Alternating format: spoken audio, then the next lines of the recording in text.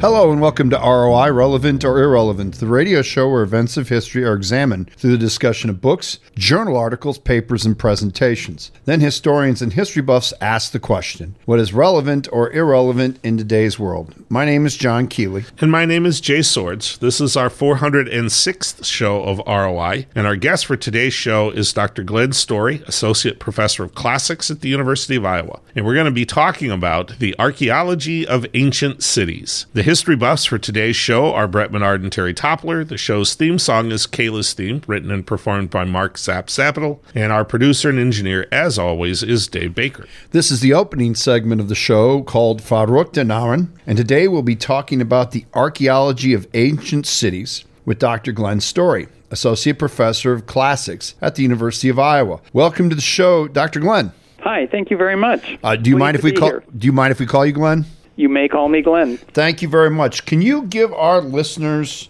a little bit of a background on the way that you came to pick and study this topic? Well, okay. I'm half Mexican, and when I was a child, my parents took me to see relatives in Mexico, and that gave me the archaeology bug when we went to big cities. And when I was 8 years old, I visited the ruins of Teotihuacan, about 46 kilometers northeast of Mexico City. And then my oldest sister, Rebecca, who's a professor at the University of Houston, she was an archaeologist also, and she excavated in Teotihuacan, and I went to assist her, and that was my first archaeological experience. I had also studied classics, and I was focused on the city of Rome, and Rome was the largest city in the Old World for a while, and Teotihuacan was the largest city in the New World. So I just started thinking about the two of them together, and that's kind of how I got interested in ancient cities. Okay, so let's kind of start with the basics here. How do we define a city? Because I think we all kind of take for granted, sort of I know it when I see it, but what kind of professional definition do we have for a city, and are there multiple definitions? And to add on that, what's the difference between a city and a community, if I may ask? Oh, great. Yep, these are excellent questions. And you said, I know it when I see it. And I'm sorry, but in my book, that's what I cop out and say. It is in the eye of the beholder, because there is no definition that satisfies everyone, right? There's no way to say definitively, particularly for an ancient place, this is a city and another place isn't. Of course, I'll have an opinion about that, and my way to qualify the eye and the beholder is to say, this is how we're going to look at it, particularly for archaeologists who study ancient cities. It is a city if the people who know the site and study the culture think it is. Okay, that's the first step. But there's a second step, is that the rest of us who study cities worldwide, we have to agree. And if we kind of don't agree, then the status of the ancient site as a city is kind of up in the air.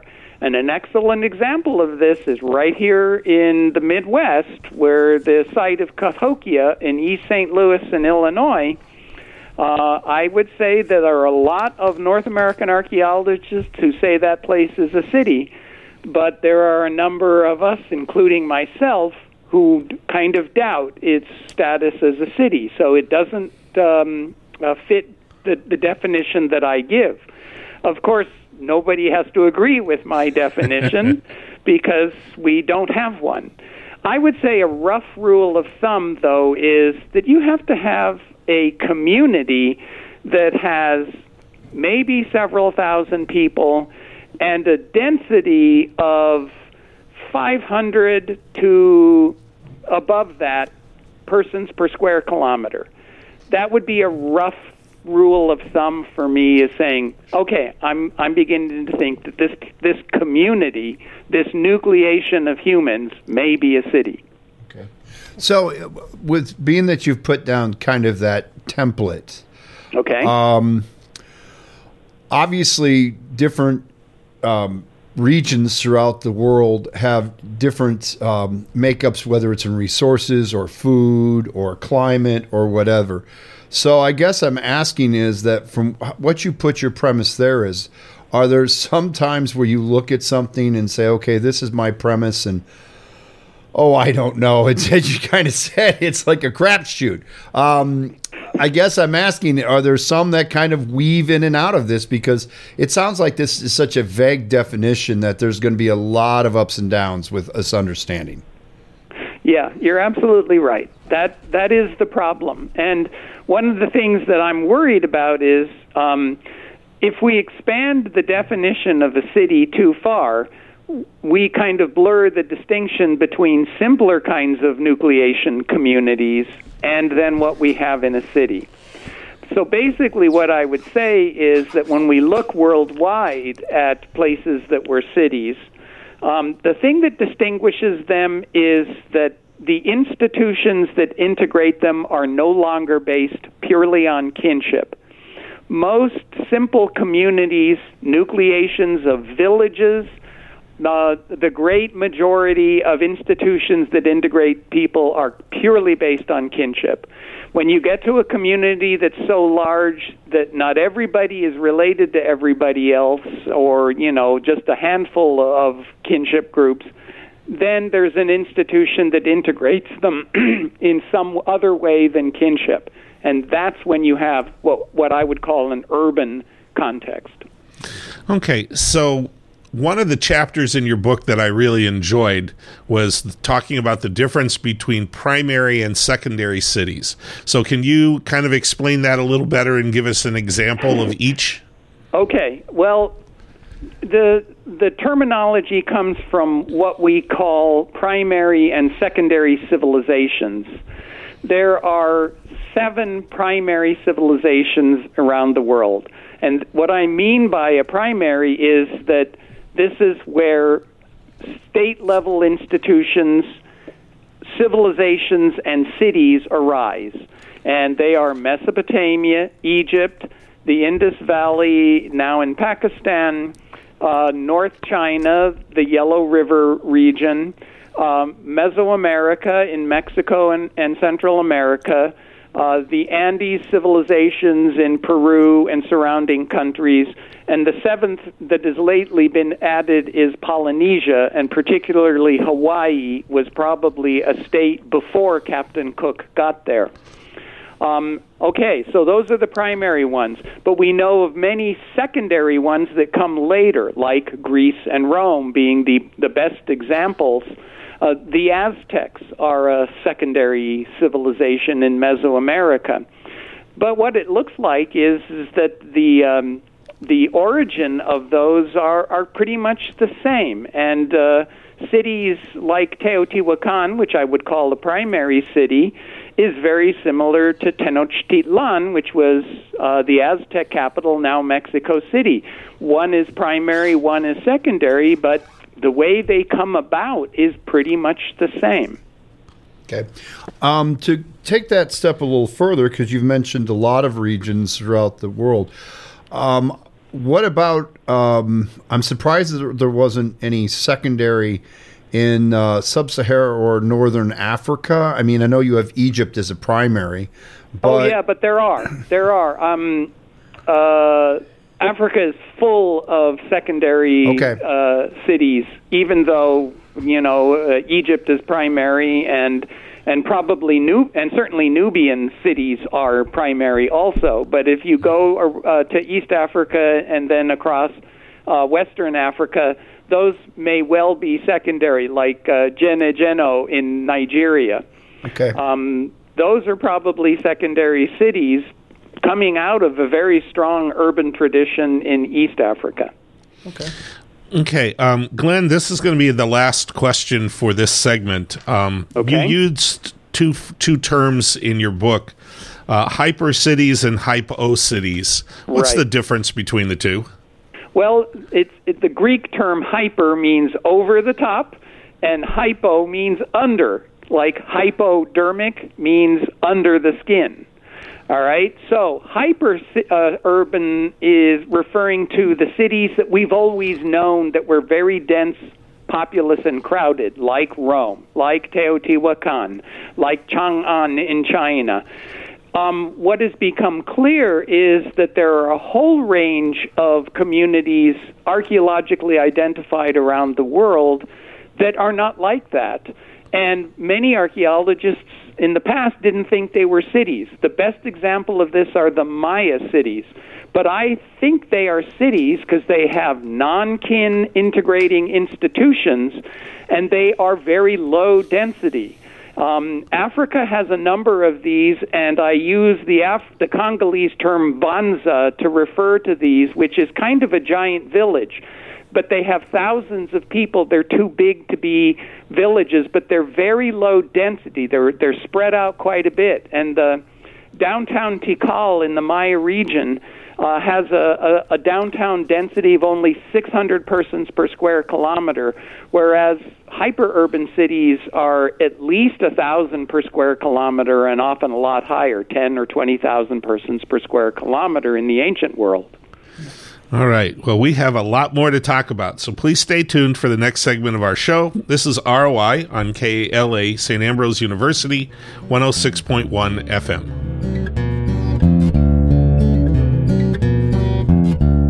The 88.5 FM website keeps you up to date with everything KALA, including a complete program schedule for 88.5 and 106.1 FM. Visit KALAFM.org. That's KALAFM.org.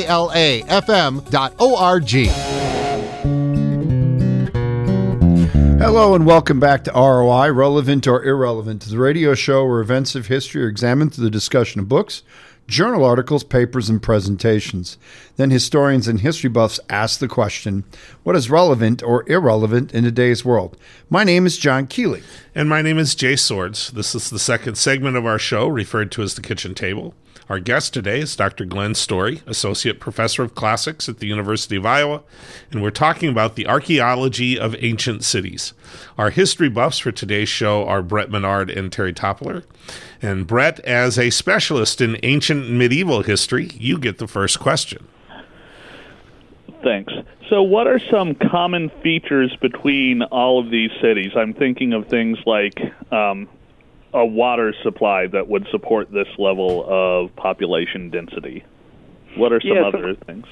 Yeah, well, water supply is the first and most important thing, and it's notable that many of the primary civilizations and cities are on rivers.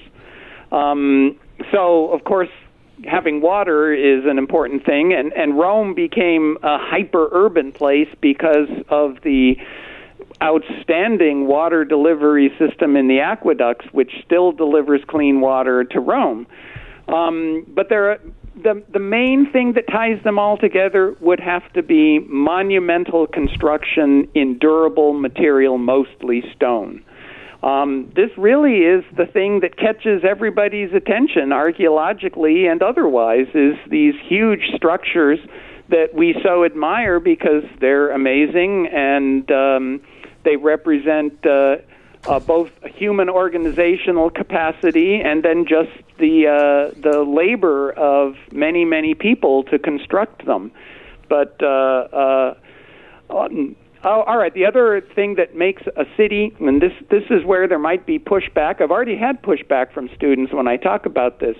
I think cities are defined by the fact that they have distinct neighborhoods, and that villages don't really have those. Nucleations that don't have distinct neighborhoods are probably not cities. But I have students from small towns in Iowa who kind of push back on that because they think there are neighborhoods in those places. But even there, if in the United States, if you have 2,500 people, you have a city.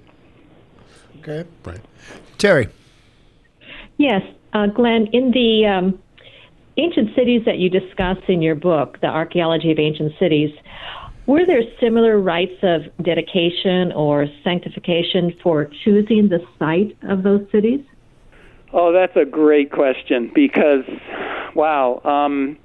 that's one of the most important features of cities is their religious significance and the ritual that goes along with them.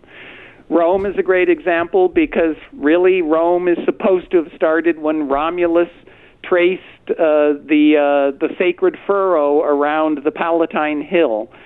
I'm not sure that ever really happened, but the Romans thought it did, and so that's what made it important. And Fustel de Coulanges in 1864 said that Rome was created when it was a religious act. And you think about other examples in the modern context.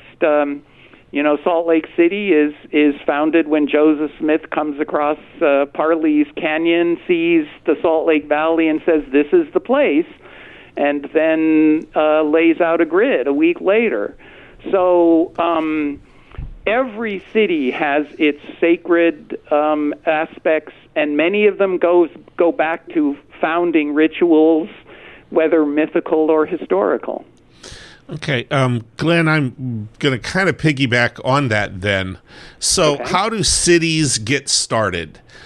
Do cities happen organically? We just get a number of villages in close proximity of each other and eventually they sort of blend?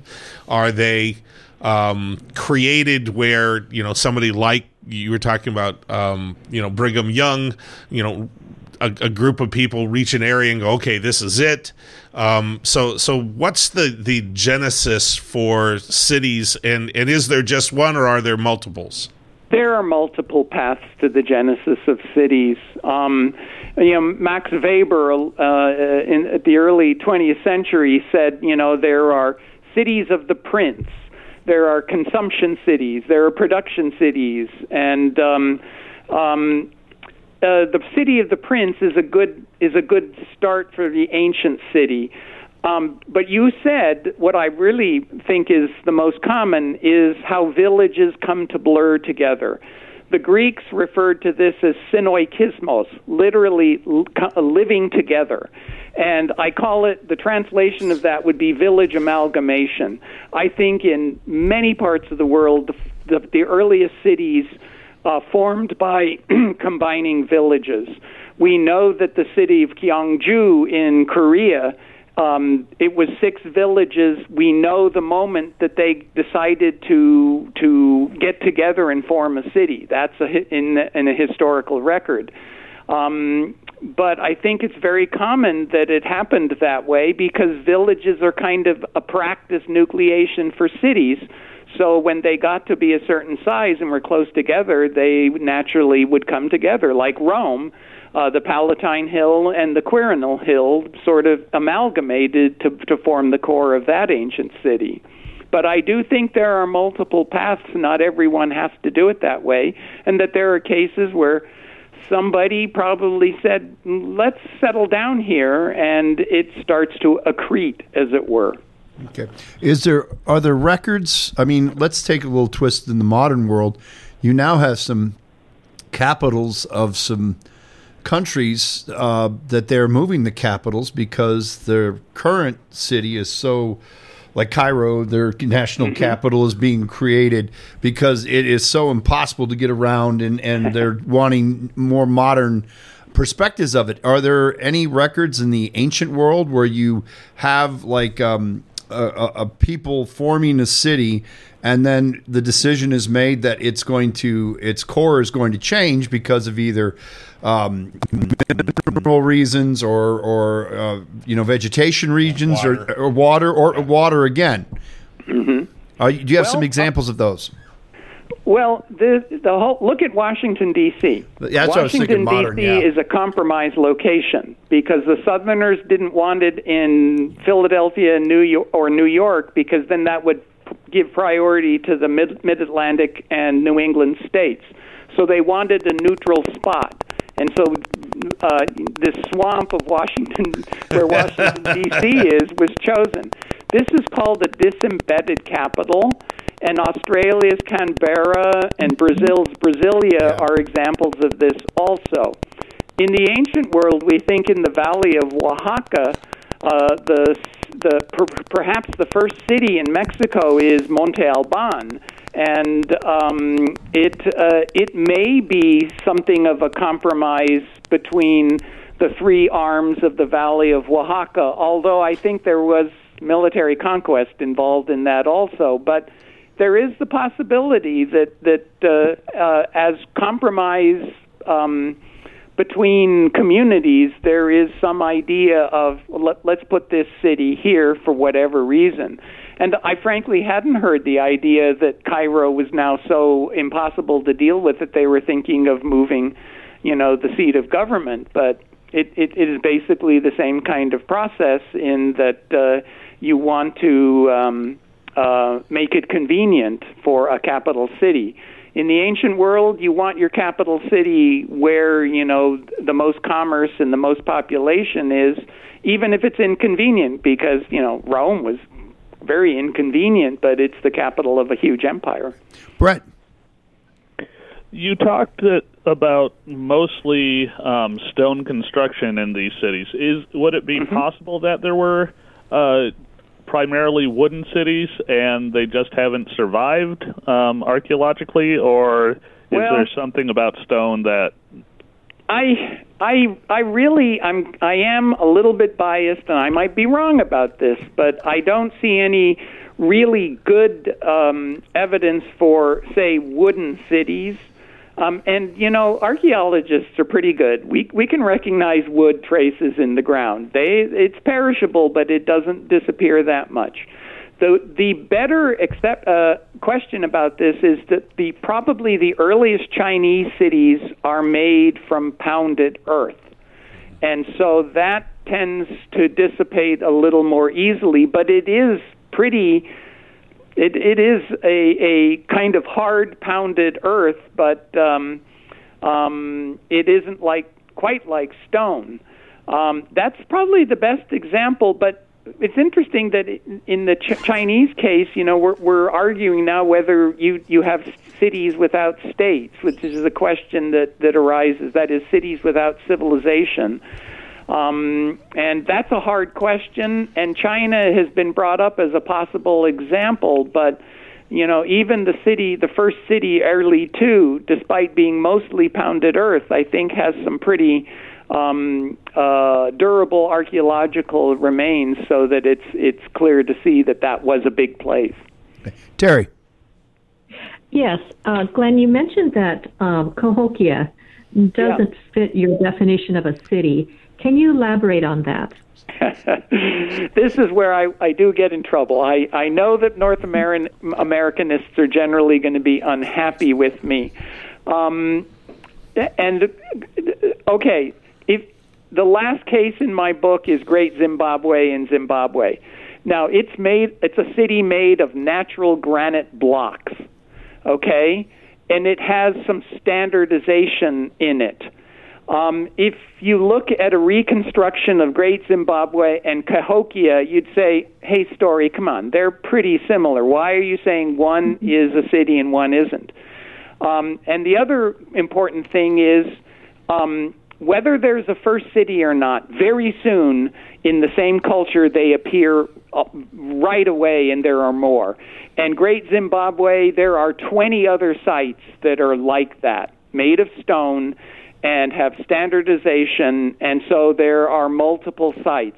Cahokia does not have standardization. It is made of perishable material. Monk's Mound looks like it took 300 years to construct, whereas the Zimbabwe stone structures are maybe 10, at most 20 years. After all, the Great Pyramid was probably built in 15 years in Egypt. And so Cahokia lacks the durable structures, doesn't seem to have any standardization, and is totally alone in the landscape of North America. Okay. Glenn, I think I'm going to get the honor of having the last question here. Okay. For this segment. So we've talked about the origins of cities, Can you talk a little bit about the destruction or the end of cities? Obviously you can end in all sorts of ways. I'm thinking of Vesuvius, of Pompeii, and Copan, for example, where you have, one a disaster and one people literally just sort of walking away. Right. But are there any trends archaeologically that we see that sort of identify the demise of a city? Well, yeah. I mean, Teotihuacan is Copan's a pretty good example, and Teotihuacan is certainly a good example. And it is possible that Teotihuacan, and this may be also for other places like Angkor Wat in Cambodia, is that there is a climatic downturn that really makes the system fail. And Teotihuacan may have been done in, as it were, by what we call the 536 event, which is now 536, 540, and 547.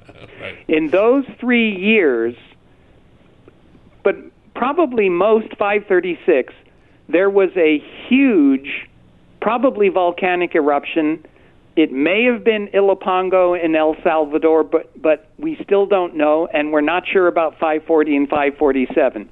If you look at the temperature trends that have been very year by year known since about AD 1, you see this huge dip in 536. And what happened is that it looks like a nuclear winter. Chinese sources and the Roman historian Procopius say the sun looked weak and there was no summer. Just like when Tambora exploded in 1815 in Indonesia, there was no summer in 1816 in Europe. This seems to have been a tremendously destructive event for Teotihuacan and other places. In the Maya region, Tikal goes what they call the hiatus. So, just like everything else, disasters, even if they're on a worldwide scale, tend to have greater effects in different places, different effects. Teotihuacan, though, looks like it had a disastrous response to that and never recovered. Now, we don't know what happened, but the center of Teotihuacan is burned, and the outlying structures are not. It looks like an inside job. It may have been a revolt, as if the people were saying, hey, we've had this natural disaster, and you kings did nothing about it, and you couldn't stop it.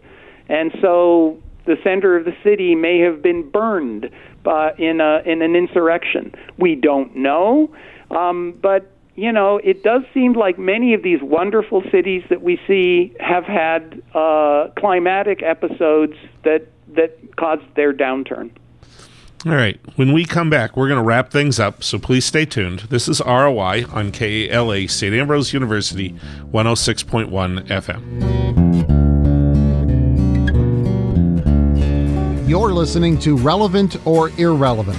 This series is produced at St. Ambrose University's KALA Radio and has been honored by the Midwest Broadcast Journalists Association and the Iowa Broadcast News Association for excellence in public affairs journalism. You can hear this edition of ROI and many previous programs in this series by visiting Spotify, Google Podcasts, SoundCloud, plus Apple Podcasts. ROI airs Friday nights at 9:30 p.m. on KALA HD2 and can also be heard at 106.1 FM in the metropolitan Quad City area. You can stream this show every Friday night at TuneIn.com. Search for KALA HD2.